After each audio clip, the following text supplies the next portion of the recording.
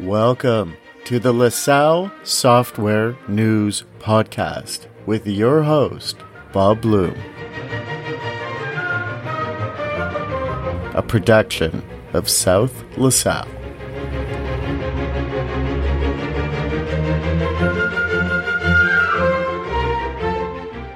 Welcome to episode 9 of LaSalle Software News. R2 YouTube interviews. Today is Tuesday, November 1st, 2022. My LaSalle Software News podcast is my brief monthly update on my open source projects. This is your podcast host, Bob Bloom.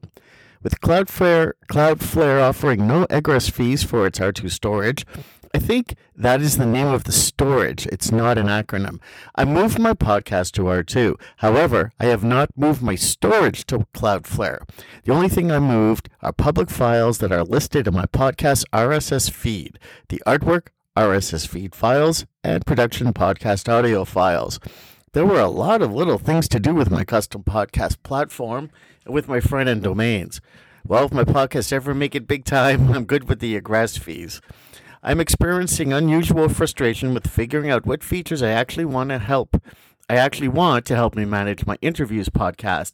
It rarely happens, but it happened this month, that wearing all the hats is a pain. It is very hard to just think of what I want without simultaneously contemplating how to build it. I know conceptually what I want, but I'm not sure how to go about it. I was going to do a quick and dirty Laravel app with empty forms and stuff to simulate features because having something tangible to work with would be a big help. However, I know I would get caught up in the technicals of doing the app instead of throwing up empty forms. So instead, I'm going to do a simulation with pen and paper. Now that I am doing YouTube videos for my PHP serverless project, I want to automate my uploads to YouTube. I wrote packages for video management for my backend admin app, and one specifically for Nova and one for the migrations models and the other stuff.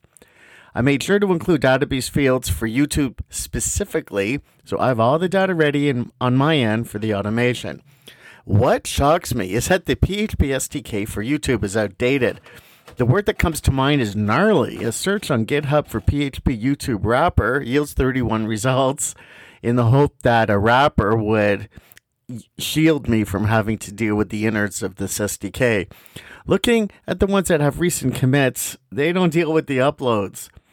Well, it's not a pressing issue, but one that I'm going to keep chipping at to see what potential solutions are out there. Of course, peeking at Vimeo and a few other sites, this is a rabbit hole.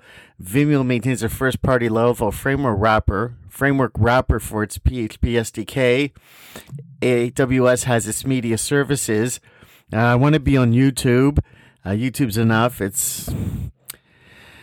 And uploading their videos through the UI is still okay for now. It seems too much to ask for Google to maintain an updated PHP SDK with a class called Video and a method called Upload.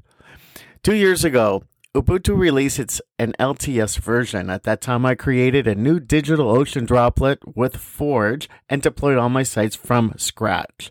Ubuntu recently released its new LTS version. Although not a convenient time to go through the exercise, and really when is there a convenient time, I created a new DigitalOcean droplet with Forge and deployed my sites from scratch, and I'm glad that I did. Now all my tokens are updated. There's a new format. They've been very busy with Forge, and I have availed myself to the improvements. I've never restored my database in production. This was the first time. I wrote my own artisan command to do the backups. I never really tested the restoration in production. Well, the restoration worked the first time. It seems too good to be true, but it is true. Ubuntu 2022 LTS uses OpenSSL version 3. The only PHP version to support it is 8.1. I'm gratified that my droplet and my sites are all on PHP 8.1 exclusively. Something that came up this month, completely unexpected, was querying a database with Laravel without mounting the entire framework. The issue came up earlier than I expected, so I will likely need this capability for my own podcast platform and as part of my PHP serverless project. Well, I am going to use the new mailcoach.app, that is .app, app, for email lists for the local PH groups that I organize. And what started as a very simple, very basic, very plain sign-up form turned into a little miniature application. See, I really don't want spam sign-ups. I liked it doing honeypot fields, extra hidden fields, token matching, intermediate validation checks. I thought, well, the one thing that could really stymie having all these spam signups is to physically intervene so that the form never actually touches mailcoach.app. I just use my forms as an intake. We're not a volume operation, so this is something that's doable. So my solution is to do a miniature app. And although I am curious to do it on Lambda, I have too much to figure out right now with Lambda. And that effort I have started in earnest. So I am doing it on my droplet. Still, I do not want to mount the entire Laravel framework, but I do want to enjoy using Blade, and I want to enjoy using the query builder. I don't want to use Eloquent because I don't want to bother with models. This is too much tooling for what I want to do. In migrations, well, if you're asking, I have a simple table design. I can do those directly and do a dump file if I need backups. It's a mini app. The Laravel framework has a class to enable Eloquent and the query builder to be used outside of the framework, which I've never really paid attention to. This class is in the Composer installable database package called Capsule. The class is actually called Manager, but it's in the Capsule folder. And I wrote a package to make it convenient to use Capsule. It is a place to develop code that I'm sure is forthcoming when we use it in Lambda. Thank you for listening to my 9th episode of my LaSalle Software News R2 YouTube interviews. My next podcast episode is December 1st. You have been listening to a South LaSalle production.